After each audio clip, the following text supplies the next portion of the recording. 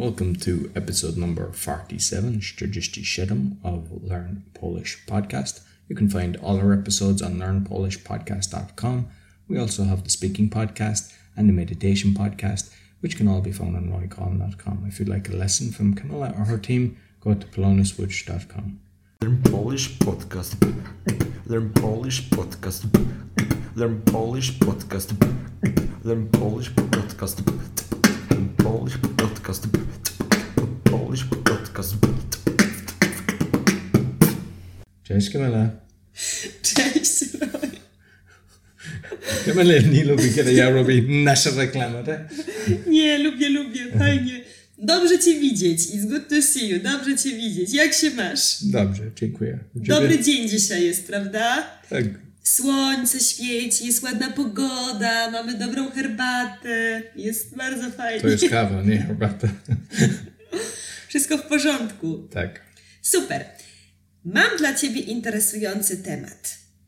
Plusy, to znaczy zalety, i minusy, to znaczy wady komputera internetu. Plusy, minusy. Co jest dobre, co jest złe.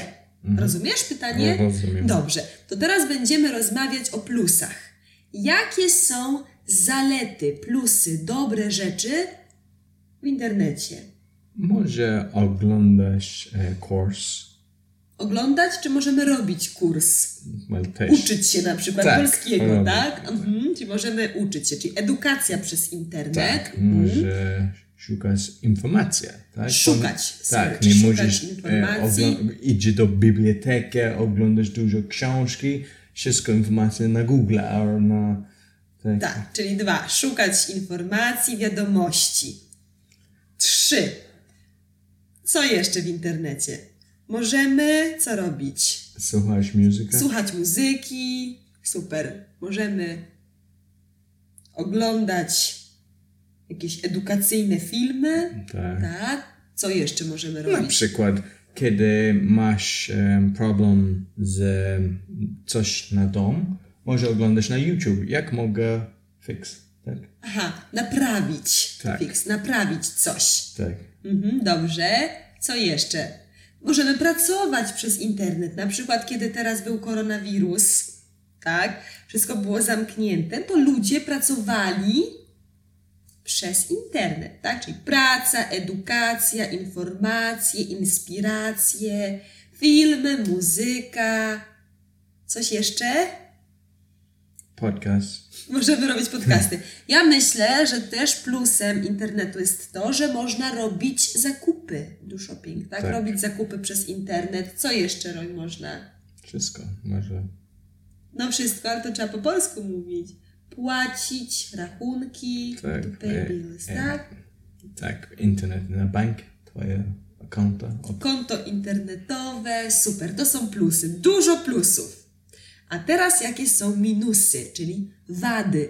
Jakie są wady? Niedobre rzeczy, tak? Jest spam czasami. Nie wiem po polsku, co jest spam. Spam, mówimy spam. Dlaczego wszystko słowo nie jest samo? Też może dużo czas na social media. Tak, może być addicted na social media, na Facebook, na TikTok Tak. i... Social media po polsku to media społecznościowe. Proszę powtórzyć. Social media. Media społecznościowe. Społecznościowe. Tak, super. I addicted to jest uzależniony. Uzależniony, czyli ty możesz być uzależniony od internetu, tak? Od Facebooka. Roy nie pracuje, Roy nie je, tylko siedzi na Facebooku. Tak. Tak. To twoje życie, twoja sytuacja. Dobrze, co jeszcze, Roy? Negatywny. A kim jest haker? Hackers, osoba, internetowy, tak? Masz konto w banku. Odbierasz twoje informacje, tak? Tak, zabiera Take twoje your informacje, information, tak. Pieniądze z konta internetowego, do maila, tak, to haker. Dobrze, co jeszcze? Jakie minusy są? Na przykład mogą boleć oczy. Oczy eyes, tak? Boleć? Co to znaczy boleć? Pain. Hurt your eyes. Na przykład. Ale może Potem być okulary. Screen. What's special screen? Specjalny monitor. Tak, specjalny specjalnie monitor monitor. będzie pomóc ten temat. Dobrze, ale co jeszcze? Dla dzieci na przykład, for kids, tak? Dla dzieci. Niedobre dla dzieci są gry. Gry games, tak? Gry komputerowe. To też jest niedobre. Co jeszcze jest niedobre? No, ja myślę, że pornografia też. O, nie znam. No, nie znam. Don't pretend. To też jest niedobre, że ktoś może szukać, Tak, może i- oglądać tak. niedobre filmy, dzieci na przykład, tak? Więc to są minusy. Tak. Coś jeszcze chcesz powiedzieć? Nie, Masz jeszcze mam- jakiś pomysł? Roy czuje się jak w szkole. Dokładnie. Zestresowany i pytany. Dziękuję bardzo. Jak wy macie jakieś pomysły, jakie są jeszcze wady i zalety internetu, to proszę napiszcie w komentarzu. Dziękujemy wam za uwagę i do następnego razu. Dziękuję. So you can find all our lessons on learnpolishpodcast.com.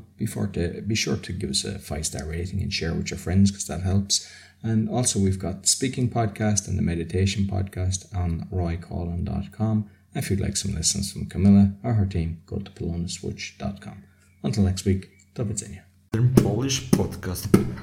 Learn Polish podcast. Learn Polish podcast. Learn Polish podcast. Learn Polish podcast. Polish podcast.